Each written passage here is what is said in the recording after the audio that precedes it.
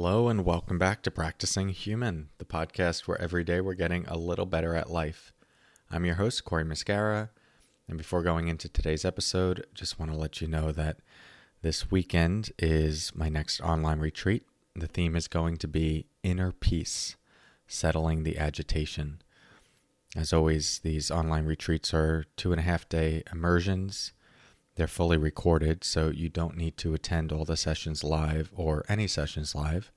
So if you're interested in the theme, you can sign up and add the program to your learning library and then just review it at a time when it's convenient if you can't make the session live.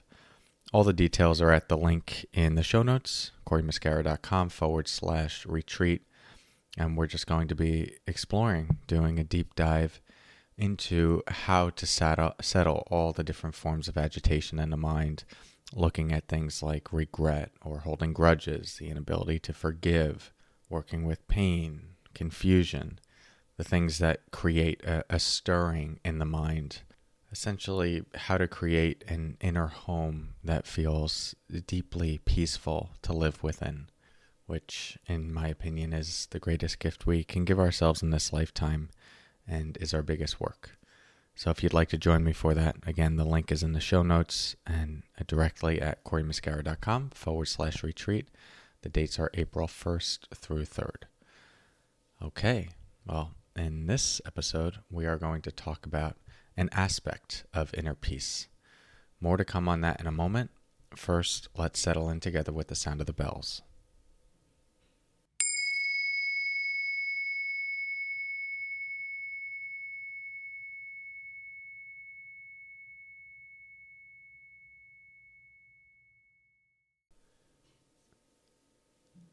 Okay, so the theme of inner peace is a big one, and it's multifaceted, and there are a lot of things we work on and explore being with and help shape internally in the pursuit of cultivating true, deep inner peace.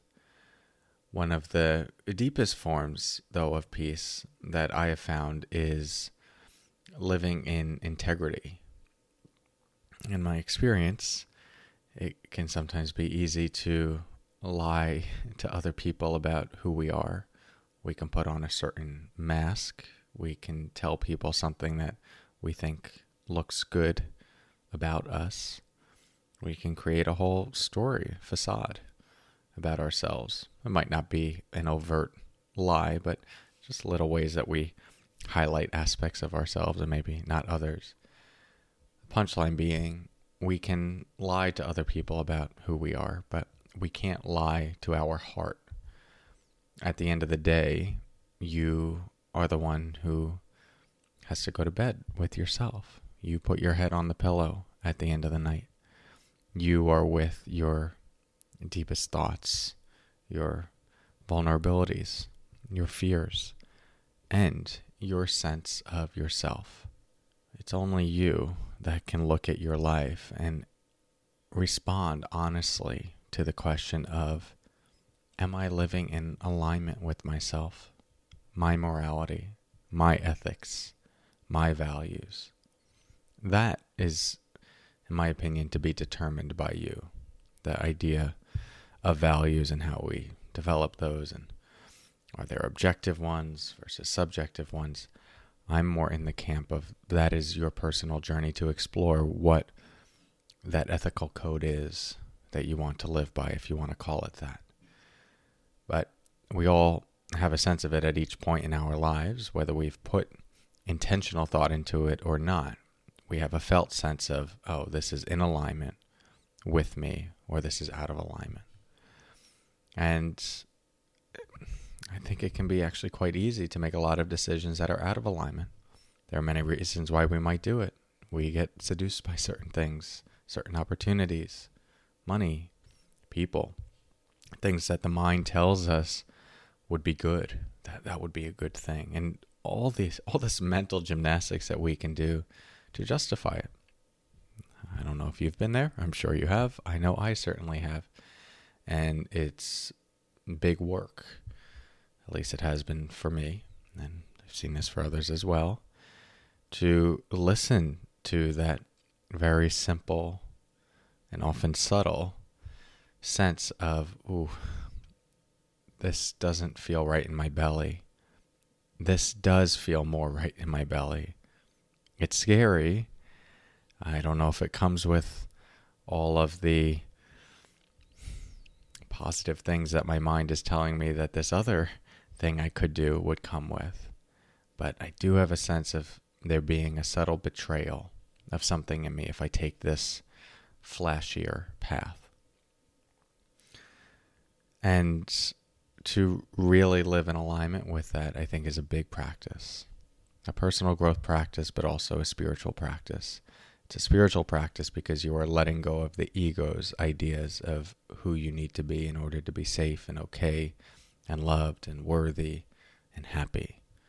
But you get the greatest reward from that. You might not get a bigger house, more money, the most attractive partner, or all the things that your mind told you you should have or would want. There's no way to know that when it comes to following what is true in you. But what you will get is alignment. You will get ease in your being. You will be able to look yourself in the mirror each day at the end of the day and feel good about yourself, feel complete, and feel honest and true. That's a gift not everyone gets, and it is a gift that is available to us if we choose to walk that path. So, 2 simple questions you can ask yourself to get started on that. In what ways can I be more honest with myself? And 2, how can I let that honesty inform how I relate to the world? In what ways can I be more honest with myself? And how can I let that honesty inform how I relate to the world? Hope this gives you something to think about on your journey of practicing human. Again, if you'd like to take a deeper dive into the exploration of inner peace with more prompts like this, different facets of how we cultivate that internal environment of spaciousness, of ease, of clarity, and a sense of feeling settled and grounded to the depth of our being, then I'd love to have you at this weekend's retreat. Again, the theme is Inner Peace, Settling the Agitation, April 1st through 3rd. You do not need to attend live if you're not available, but you do need to register beforehand to get access to the recordings. All the details are at CoreyMuscara.com/retreat. Link is also in the show notes. Thank you so much for your practice. Talk to you soon, and until next time, take care.